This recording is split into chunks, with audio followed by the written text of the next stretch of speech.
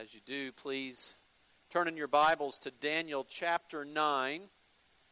We're going to be reading verses 1 through 19, and you'll find that on page 947 of your Bibles.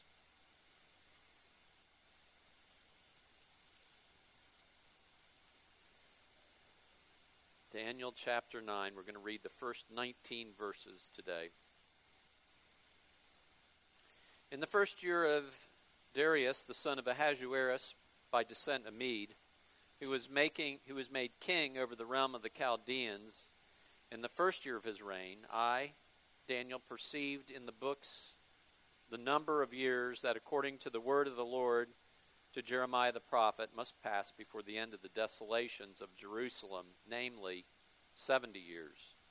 Then I turned my face to the Lord God, seeking him by prayer and pleas for mercy with fasting and sackcloth and ashes. I prayed to the Lord my God and made confession, saying, O Lord, the great and awesome God, who keeps covenant and steadfast love with those who love him and keep his commandments, we have sinned and done wrong and acted wickedly and rebelled, turning aside from your commandments and rules.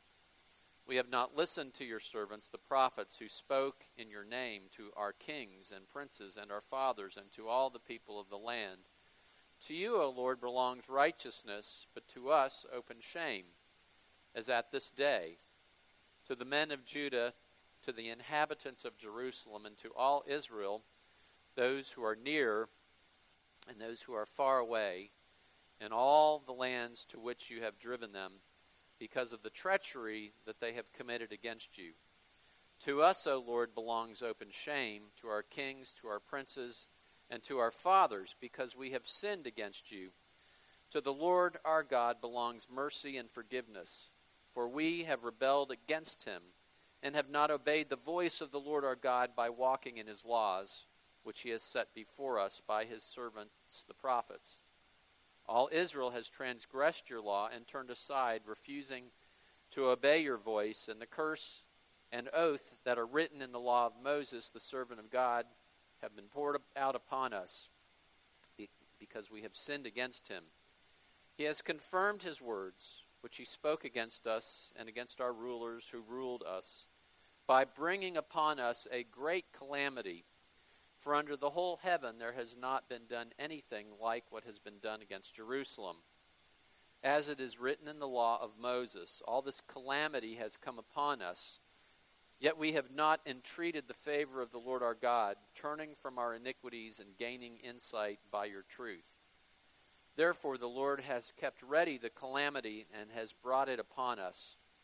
For the Lord our God is righteous in all the works that he has done, and we have not obeyed his voice. And now, O Lord our God, who brought your people out of the land of Egypt with a mighty hand, and have made a name for yourself, as this day we have sinned, we have done wickedly. O Lord, according to all your righteousness, your righteous acts, let your anger and your wrath turn away from your city Jerusalem, your holy hill, because for our sins and for the iniquities of our fathers, Jerusalem and your people have become a byword among all those who are around us. Now, therefore, O our God, listen to the prayer of your servant, and to his pleas for mercy, and for your own sake, O Lord, make your face to shine upon your sanctuary, which is desolate. O my God, incline your ear and hear. Open your eyes and see our desolations, and the city that is called by your name. For we do not present our pleas before you because of our righteousness, but because of your great mercy. O Lord, hear. O Lord, forgive. O Lord, pay attention and act. Delay not for your own sake, O my God, because your city and your people are called by your name. Father, we thank you for this word. We thank you for this prayer, and we pray that you would, by your Holy Spirit, open our hearts, open our minds to this truth, that we would be changed for your glory through it. In Jesus' name, amen. The disciples came to Jesus and they said to him, Lord, teach us to pray. And as a result, we have the Lord's Prayer. One of the reasons why we pray the Lord's Prayer often in church is not only as an act of prayer here in the worship service, but to learn that prayer, to learn the Lord's Prayer, to have it as part of your being, who you are, so that you can take the elements of that prayer and apply that to your own prayer life. Today we look at the book of Daniel, chapter 9, and the first half of Daniel 9 is a prayer. And we would say to Daniel, teach us to pray.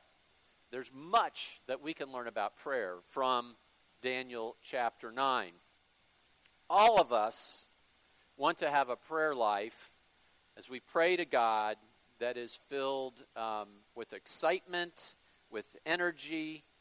We want a healthy prayer life, unless perhaps everybody here, regardless of your spiritual depth, maybe your faith is small and just starting out. If you're an atheist here with us today, maybe that's not where you're coming from. We're glad you're here with us if you fall into that category. But just about everybody wants to have an energized prayer life. Sometimes we think of prayer, we know that prayer is something that is important. We want it to be vital. It might be a little bit like some of us, as we get a little bit older, we know that we need to maybe lose some weight and get some exercise because it'll be good for us. When I was in middle school, my basketball coach nicknamed me Bones because I was so skinny.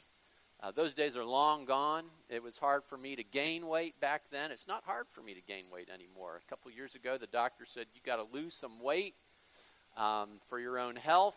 And so I did that. It wasn't particularly fun, but it was important. And sometimes we think about prayer that way too. We want prayer to be more vital because we know it's important. And yet we want it to be more than just doing it for our own good. We want to be energized in our prayer. So today we're going to look at the book of Daniel to help us to have effective prayer and energized prayer. We're going to be looking at 5 different points from this particular chapter that helps us understand how to pray in a more vital way. The first is that we need to pray with one hand. We need to pray with one hand. We need to pray with an open Bible in one hand. And so we pray with one hand. Not literally. You can do that if you want. But we need to do what Daniel does. Daniel is praying out of Scripture. Daniel is taking a cue from Scripture and a number of cues from Scripture, and therefore he's praying. First and foremost, Daniel understands, because he is a reader of Scripture, that the prophecy of Jeremiah regarding the exile of the Israelites is about to come to a close. He reads the Word of God. Daniel says in chapter 9, verse 1, in the first year of Darius, the son of Ahasuerus, by descent of Mede, who was made king over the realm of the Chaldeans. In the first year of his reign, I, Daniel, perceived in the books the number of years that, according to the word of the Lord to Jeremiah the prophet, must pass before the end of the desolations of Jerusalem, namely 70 years. Then I turned my face to the Lord God, seeking him by prayer. Jeremiah the prophet had prophesied, and others had prophesied, that Israel would be taken into captivity, into the land of Babylon, because of their idolatry and their sin and breaking covenant with their God. Jeremiah chapter 25, verses 11 and 12 says this: This whole land shall become a ruin and a waste, and these nations shall serve the king of Babylon 70 years. Then after 70 years are completed, I will punish the king of Babylon and that nation, the land of the Chaldeans, for their iniquity, declares the Lord, making the land an everlasting waste. And then in Jeremiah 29, verse 10, For thus says the Lord, when 70 years are completed for Babylon, I will visit you, and I will fulfill to you my promise and bring you back to this place. Now, just a brief word about numbers in the Bible. Numbers in the Bible can be used at least 3 ways. They can be used precisely, They can be used approximately, or they can be used figuratively. We'll talk more about numbers next week because pretty much the whole sermon is going to be brought to you by the number 7 next week. There's a lot going on in terms of numbers next week. But understand here in this portion of the book of Daniel that when he uses the word 70, it is either literally 70 or approximately 70, because he's counting the time down and he's realizing that 70 is almost up in terms of the number of years. And he realizes that the Lord has promised to deliver his people after 70 years from their captivity. He also realizes that a second aspect of Jeremiah's prophecy has already come true. After 70 years are completed, I will punish the king of Babylon and that nation, the land of the Chaldeans, for their iniquity, declares the Lord, making the land an everlasting waste. You'll read here, chapter 9, verse 1, in the first year of Darius, the son of Ahasuerus, by descent a Mede. And as we've said in previous sermons, that he became king by overthrowing the Babylonians. We have a new dynasty in the house. We have a new country that has come in and has taken over the Babylonians. Daniel realizes that God is answering his prayer, or answering his prophecy before his very eyes. And so he goes to praying. He's a student of the Bible. To pray well, to pray effectively, to be energized, we need to study the Bible. When it comes to shopping, you can shop in one of two ways. You can be a hunter, or you can be an opportunist. Okay, I'm a hunter. My wife is an opportunist. I decide I want to buy a pair of blue jeans or whatever, and I go online and I do my research and I find out which are the best and what the best price might be, and I look around and order it online or go to the various stores in town, and in relatively short order, I hunt for and I get the product I'm looking for. My wife often, on the other hand, will keep something in mind that she wants, and she will look for it, and she'll look for it for weeks and months, even over a year, and she will get it for 70% off because she is an opportunist in her shopping. We need to be both a hunter and an opportunist when it comes to studying God's Word. There's something that we benefit from when we have a particular question about the Bible. We want to learn something about a theological point or a practical point, a point of application. And so we go to God's Word and we study it in order to learn more about it. We can ask pastors in the church. We can go online and look for things online. Be careful there. There's a lot of bad stuff, bad information online, but there's a lot of good resources as well. And we learn about this particular point. In a similar way to the opportunist, we just learn as we take the Bible in hand and read it every day. Read the Bible daily. You come to church on Sunday and you learn things. Most of you today probably didn't come with a burning desire to learn more about prayer.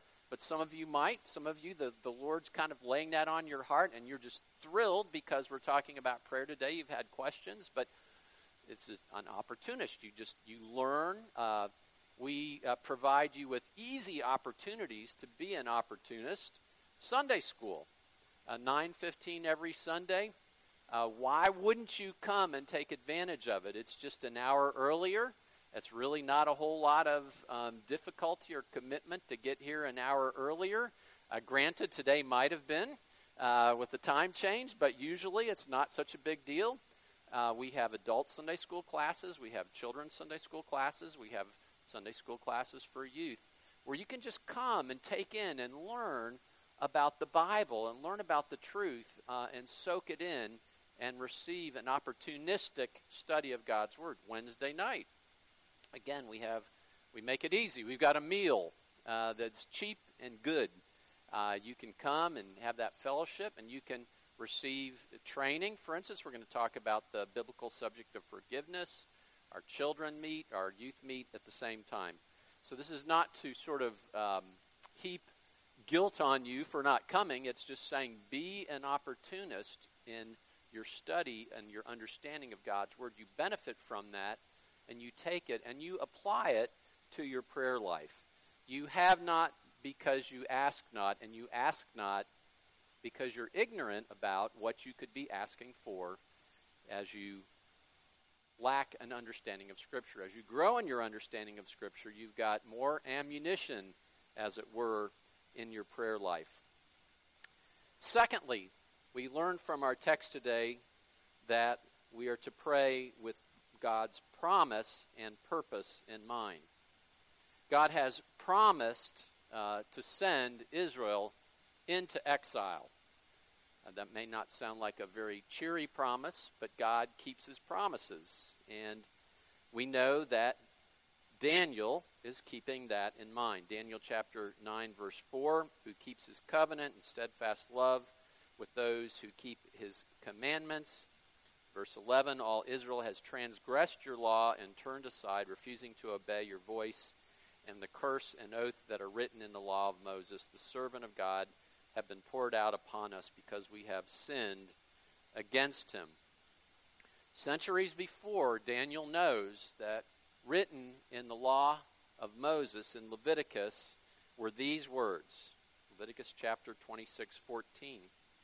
But if you will not listen to me and will not do all these commandments, if you spurn my statutes, and if your soul abhors my rules, so that you will not do all my commandments, but break my covenant, verse 31, I will lay your cities waste and make your sanctuaries desolate, and I will not smell your pleasing aromas, and I myself will devastate the land, so that your enemies who settle in it shall be appalled at it. And I will scatter you among the nations, and I will unsheath the sword after you, and your land shall be a desolation, and your cities shall be a waste. God has promised that, and he has fulfilled his promise. But then there is a more positive promise in the law. Leviticus 26:45, God goes on to say, but I will for their sake remember the covenant with their forefathers, whom I brought out of the land of Egypt in the sight of the nations, that I might be their God. I am the Lord. God has made a covenant with his people. God has made promises to his people. As we learned when we studied the book of Hebrews, a covenant is a bond in blood, sovereignly administered. That's Palmer Robertson's definition of a covenant, and it's an excellent definition. The children of Israel heard the words of the covenant, the law given to them, and they said, we will do the words of the law, and Moses took blood and sprinkled it on the people. Now, if we did that today in the worship service, if I said, this is the gospel of Jesus Christ, the Word of God, and I took a branch out and sprinkled you with blood, it would make a point. You would understand. So the blood of the covenant was shed and enacted, and vows were made, and oaths were made, and God bound himself to his people at the time of the law. We have promises that God has made to us, his people. Hebrews 13:5, I will never leave you or forsake you. Psalm 23:4, even though I walk through the valley of the shadow of death, you are with me. Psalm 50:15, and call upon me in the day of trouble. I will deliver you, and you shall glorify me. Romans 8:28, all things work together for the good of those who love him, who've been called according to his purpose. Philippians 4:6 and 7. Do not be anxious about anything, but in everything by prayer and supplication with thanksgiving, let your requests be made known to God, and the peace of God, which passes all understanding, will guard your hearts and your minds in Christ Jesus. Matthew 7:9 through 11, or which one of you, if his son asks him for bread, will give him a stone, or if he asks for fish, will give him a serpent?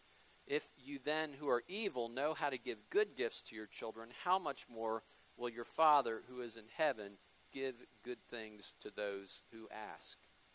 And as you know the promises of God from God's word, and as they become part of you, you can pray those out to God, just as Daniel prays about God and his nature and his promises in this book. And there can be warning promises that we know as well. Romans 12:2-16, according to my gospel, God judges the secrets of men by Christ Jesus. Ecclesiastes 12:14, for God will bring every deed into judgment and every secret thing, whether good or evil. There will be a day of judgment that God has promised. And we can pray that God would prepare us, prepare our hearts, and to live in the reality and not forget that there is going to be a day when Jesus Christ is going to return. I was reminded, preparing for the sermon, of the last series we completed on Wednesday night by R.C. Sproul. It was a series that he recorded many years ago, and many of you know that R.C. Sproul just passed away a few weeks ago. And at the end of that series, he quoted from the book of Hebrews. And in the book of Hebrews, the author of the book of Hebrews talks about the martyrs who were killed for their faith in Jesus Christ. And it describes them this way, that the world was not worthy of them. And Sproul said that when I get to heaven, I don't want to hear God say, the world was worthy of you. And so he lived in that reality and that understanding that there was a terminus, there was going to be an end of his life. He was going to be before the Lord. The Lord made certain promises. And so he was informed by God's word. And we're informed by God's word. And we take that Bible with us to prayer, understanding that he keeps his promises. And we also pray with God's purposes in mind. What is God's purpose? God's purpose is that he would receive glory. We learn from our catechism that man's chief end is to glorify God and enjoy him forever. Daniel prays that God would receive glory by answering his prayer. Daniel 9:15, you've made a name for yourself. Daniel 9:17, for your own sake and for your sanctuary. 9:18, and the city that is called by your name. Daniel 9:19, delay not for your own sake the people who are called by your name. Daniel says, God, I'm thinking of your name. I'm thinking of your reputation. I'm thinking of your glory in my prayer. God demonstrates something of his character in answering Daniel's prayer and in answering our prayers. He demonstrates his mercy. He demonstrates his forgiveness, his saving actions in answering the prayer of Daniel. Moses comes off Mount Sinai. He's got the 10 Commandments. They're still warm from engraving, so to speak, from the hand of God. And he comes down, and they've already broken commandment number 1, right? They're worshiping the golden calf. And God says in response, Moses, I'm just going to kill these people. And so how does Moses respond? He's talking to God. He's praying to God. Why should the Egyptians say, with evil intent did he bring them out to kill them in the mountains and to consume them from the face of the earth? Turn from your burning anger and relent from this disaster against your people. He appeals to God's reputation. And God responds, the Lord relented from this disaster that he had spoken of bringing on his people. Joshua and Caleb are part of the 12 spies that go into the land of Canaan after this. And 10 of the spies say, we need to run away. There's no way we can win. And Joshua and Caleb say, no way. God's with us. We can take the land. And how do the people respond? They want to kill Joshua and Caleb. And they want to get rid of Moses and get another leader and go back to the land of Egypt. And the Lord said, how long will this people despise me, and how long will they not believe in me? In spite of all the signs that I have done among them, I will strike them with pestilence and disinherit them. I will make of you a nation greater and mightier than they. But Moses said to the Lord, then the Egyptians will hear of it, for you brought us this people in your might from among them.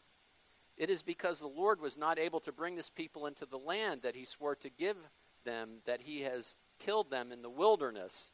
So he's again appealing to God's glory and his reputation. And God says, I have pardoned according to your word. But truly as I live, and as all the earth shall be filled with the glory of the Lord. Lord, may you receive mercy, may you receive glory in mercy.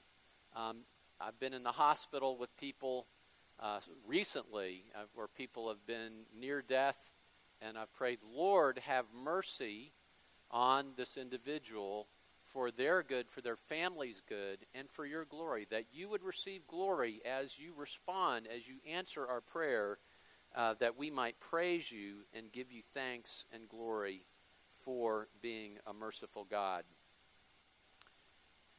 Jesus said we should pray, hallowed be thy name. That in our prayers we should be concerned with the glory of God. May your name be revered. Who is it that you honor? Who is it that you esteem highly? My sister, Bev, is a teacher. She teaches special education students, and one of her heroes is Joni Eareckson Tada. Some of you know who Joni Eareckson Tada is. She is a quadriplegic, and she's done quite a bit of ministry and work with disabled people. And my sister was looking forward to, for months, of seeing Joni Eareckson Tada, hopefully meeting her, bringing her class to an event that was taking place in Orlando. And as many of you know, my sister has been wrestling with cancer and recently has had to have chemotherapy, and the doctor said, you can't be around people, you can't risk getting an illness at this point. And she said, can you make an exception for this? I really, really, really want to see Joni Eareckson Tada. And they said, no.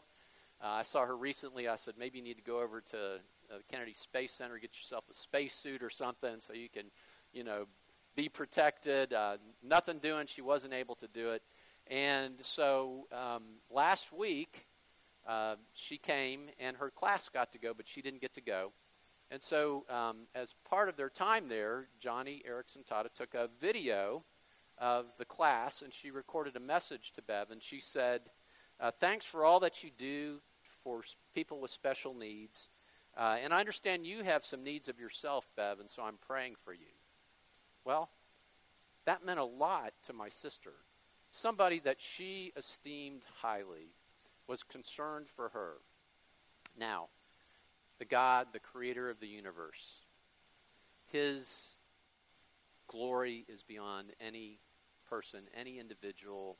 He is perfectly holy, perfectly righteous, perfectly good. And he has said, as you come to him with your Bible open, he speaks messages to you. And we have an opportunity to communicate with the creator of the universe as we dialogue with him in prayer. The one that we esteem, we give glory to. And so we do that when we go to God. His purpose is that he would be glorified, and we communicate that in prayer. Number 3, we pray concerning God and his immanence and his eminence. Okay? The grandness of God is his eminence, and the closeness of God is his immanence. If you're going to address a Roman Catholic cardinal, the proper way of addressing the Roman Catholic cardinal is his eminence, means somebody who's great. We speak of immigrants. They come from far and they come near or close to us. God is both great and grand and holy and righteous. He's other. He's different than we are. He's eternal. And yet at the same time, God is close and near and cares for us. Our Father, he's close, who art in heaven, hallowed be your name. He's great and he's grand. And our prayers need to convey both of these things. We find that that's exactly what happens here. Daniel chapter 9, verse 7, the greatness of God. O Lord, To you, O Lord, belongs righteousness. Verse 16, O Lord, according to all your righteous acts. The entire tone of his prayer is one of respect. It's not of flippancy. It begins in verse 4, O Lord, the great and awesome God. But he also demonstrates the fact that he knows that God is near, that God is close. Verse 9, to you, O Lord, belong mercy and forgiveness. Verse 17, now therefore, O God, listen to the prayer of your servant and to his pleas for mercy. God is someone who cares. Delay not for your own sake, O my God, because your city and your people who are called by your name. We are in a covenant relationship with God, just as the Israelites were in a covenant relationship with God.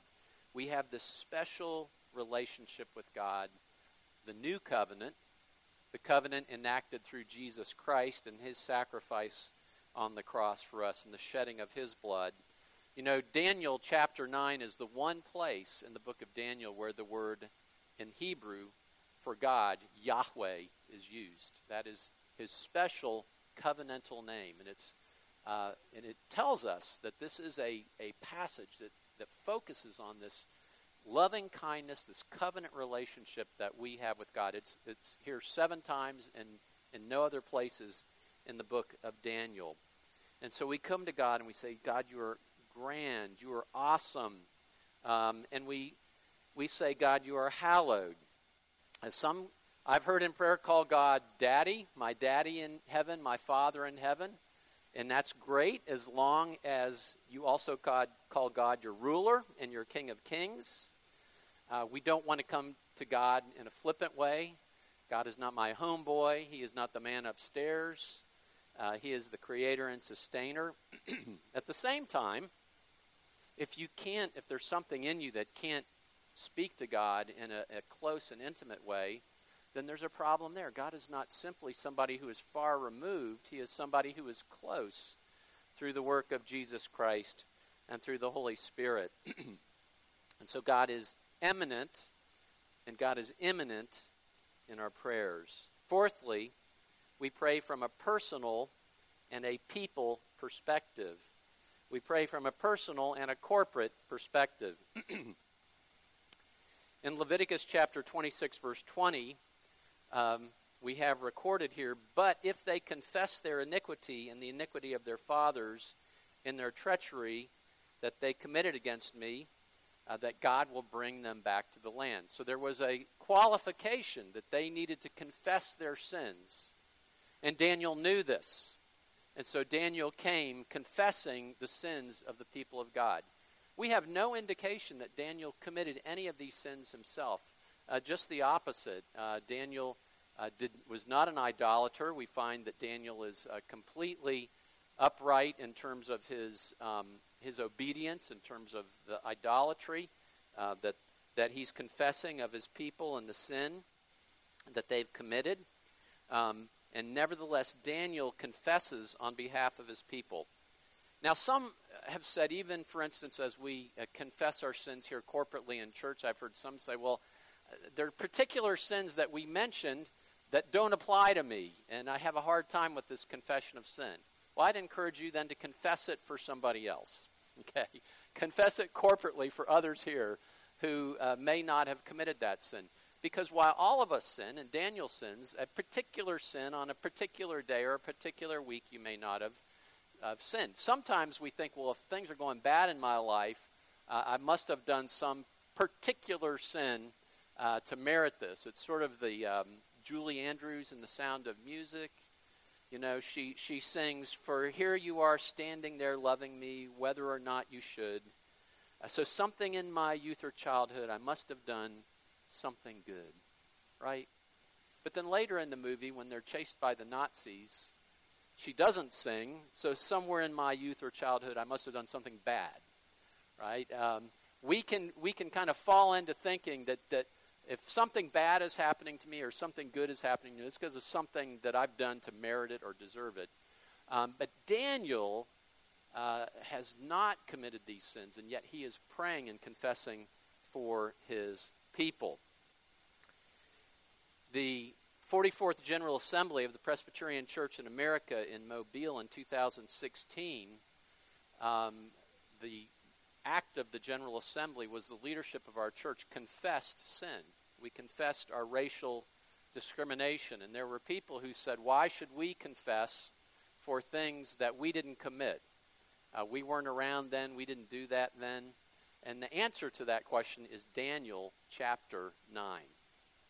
Here's what the General Assembly said. Therefore, be it resolved that the 44th General Assembly of the Presbyterian Church in America does recognize, confess, condemn, and repent of corporate and historical sins, including those committed during the Civil Rights era and continuing racial sins of ourselves and our fathers, such as the segregation of worshipers by race, the exclusion of persons from church membership on the basis of race, the exclusion of churches or elders from membership in the presbyteries on the basis of race, the teaching that the Bible sanctions racial segregation and discourages interracial marriages, the participation in and defense of white supremacist organizations, the failure to live out the gospel imperative that love does no wrong to a neighbor.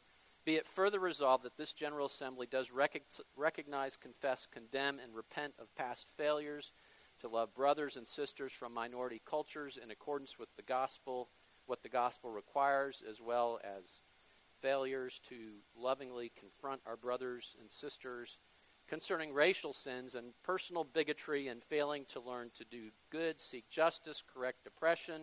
Be it further resolved that this General Assembly praises and recommits itself to the gospel task of racial reconciliation, diligently seeking effective courses of action to further that goal with humility, sincerity, and zeal for the glory of God and the furtherance of the gospel. So we as a church confessed our sin. And Daniel confesses the sin of people and the sins they committed centuries before he lived. Not only do we confess corporately, but of course we confess personally. It's personal sin in your life. And we can do that because the blood of Jesus covers our sins, that we're righteous in God's sight because of our faith in Jesus. And so we're safe to confess our sins. The Bible says that our sins are cast as far as the east is from the west. So far does he remove our transgressions from us. In 1 John 1, 8 and 9 we read, if we have no sin, if we say we have no sin, we deceive ourselves, but the truth is not in us. If we confess our sins, he is faithful and just to forgive us our sins and to cleanse us from all unrighteousness. There are times in our relationships, our human relationships, that if we confess a weakness, it can be used against us. Even in the best of our relationships, even in our friendships, even in our marriages, we can be concerned about that. But God says that he will not use it against us, that he casts our sin from us as far as the east is from the west. We can come to him and confess and be forgiven by God. Fifthly, we learn that we pray with both humility and boldness. Daniel comes in his prayer and he prays with humility. Verse 3, please for mercy with fasting and sackcloth and ashes. Verse 9, we've sinned and done wrong and acted wickedly and rebelled. Verse 6, we have not listened to your servants the prophets. Verse 7, to you, O Lord, belongs righteousness, to us open shame. I'm reminded of 2 Chronicles chapter 7, verse 14. If my people who are called by my name humble themselves and pray and seek my face and turn from their wicked ways, then I will hear from heaven and will forgive their sin and heal their land. What do you need to confess to God right now? What do you need to pray and ask, Lord, this is something that personally I need to get right with you today. And we come boldly before the throne of grace as well. Daniel not only came in humility, but in boldness. Verse 19, O Lord, hear. O Lord, forgive. O Lord, pay attention and act. Delay not for your own sake, O my God, because your city and your people are called by your name. Daniel said, you promised. You keep your promise. You are great. Act in accordance with your greatness. You are merciful. Act in accordance with your mercy. There's no equivocation. There's no humming and hawing. He makes the bold ask. And I think oftentimes we can find our prayer life to be boring and flat, sort of like a Coke can that you open up on the counter and you leave it there for a day and you come back and drink it. Doesn't taste so good. It's just flat. And our prayers can be flat because they lack the passion of humility before God, and they lack the bold ask of God. And instead, our prayers oftentimes can be sort of a fairly mundane grocery list of things that we bring before God. So we pray with humility and we pray with boldness. And we can do that because we are in a covenant relationship with God. The Israelites were in a covenant relationship with God, mediated by the law. We are in a covenant relationship with God, mediated by the blood of Jesus Christ. Hebrews chapter 12, verse 24, and to Jesus, the mediator of a new covenant, to the sprinkled blood. 1 Corinthians 11:25, in the same way he also took the cup after the supper, saying, "This cup is the new covenant in my blood. Do this as often as you drink it in remembrance of me." We have a bond with God through Jesus Christ. We are his people. He is our Savior. He is our God. I said it would be make an impression if you were splattered with blood here. We don't need to do that anymore because that was a sign of the reality that would come in Jesus Christ, shedding of his own blood, that he would die in your place for the forgiveness of your sins so that you could be reconciled with God and have that bond with him forever. When we celebrate the Lord's Supper, as we did last week, just as we read in the text, this is the blood of the new covenant that is portrayed symbolically before you. There's a sense in which every time we partake of the Lord's Supper, it is a covenant renewal that is taking place, that we are saying, yes, I know that you are our God, and we are your people, and we are bound to you through the work of Jesus Christ. How is it that we become part of that covenant relationship, whom God put forth as a propitiation by his blood to be received by faith? It's not simply faith in general, just kind of have some goodwill and just hope. It's faith in the blood of Jesus, faith in what Jesus has purchased for you, a new relationship with God through the forgiveness of your sins now and forever, and that you are part of his eternal family, and that you have that bond with him based not on what you do, but what Jesus Christ has done in his life and his death on the cross. Faith in his blood. And so maybe for some of you, prayers are nothing more than sort of a Hail Mary. You know, after you've tried everything else, might as well see what happens if I go to God.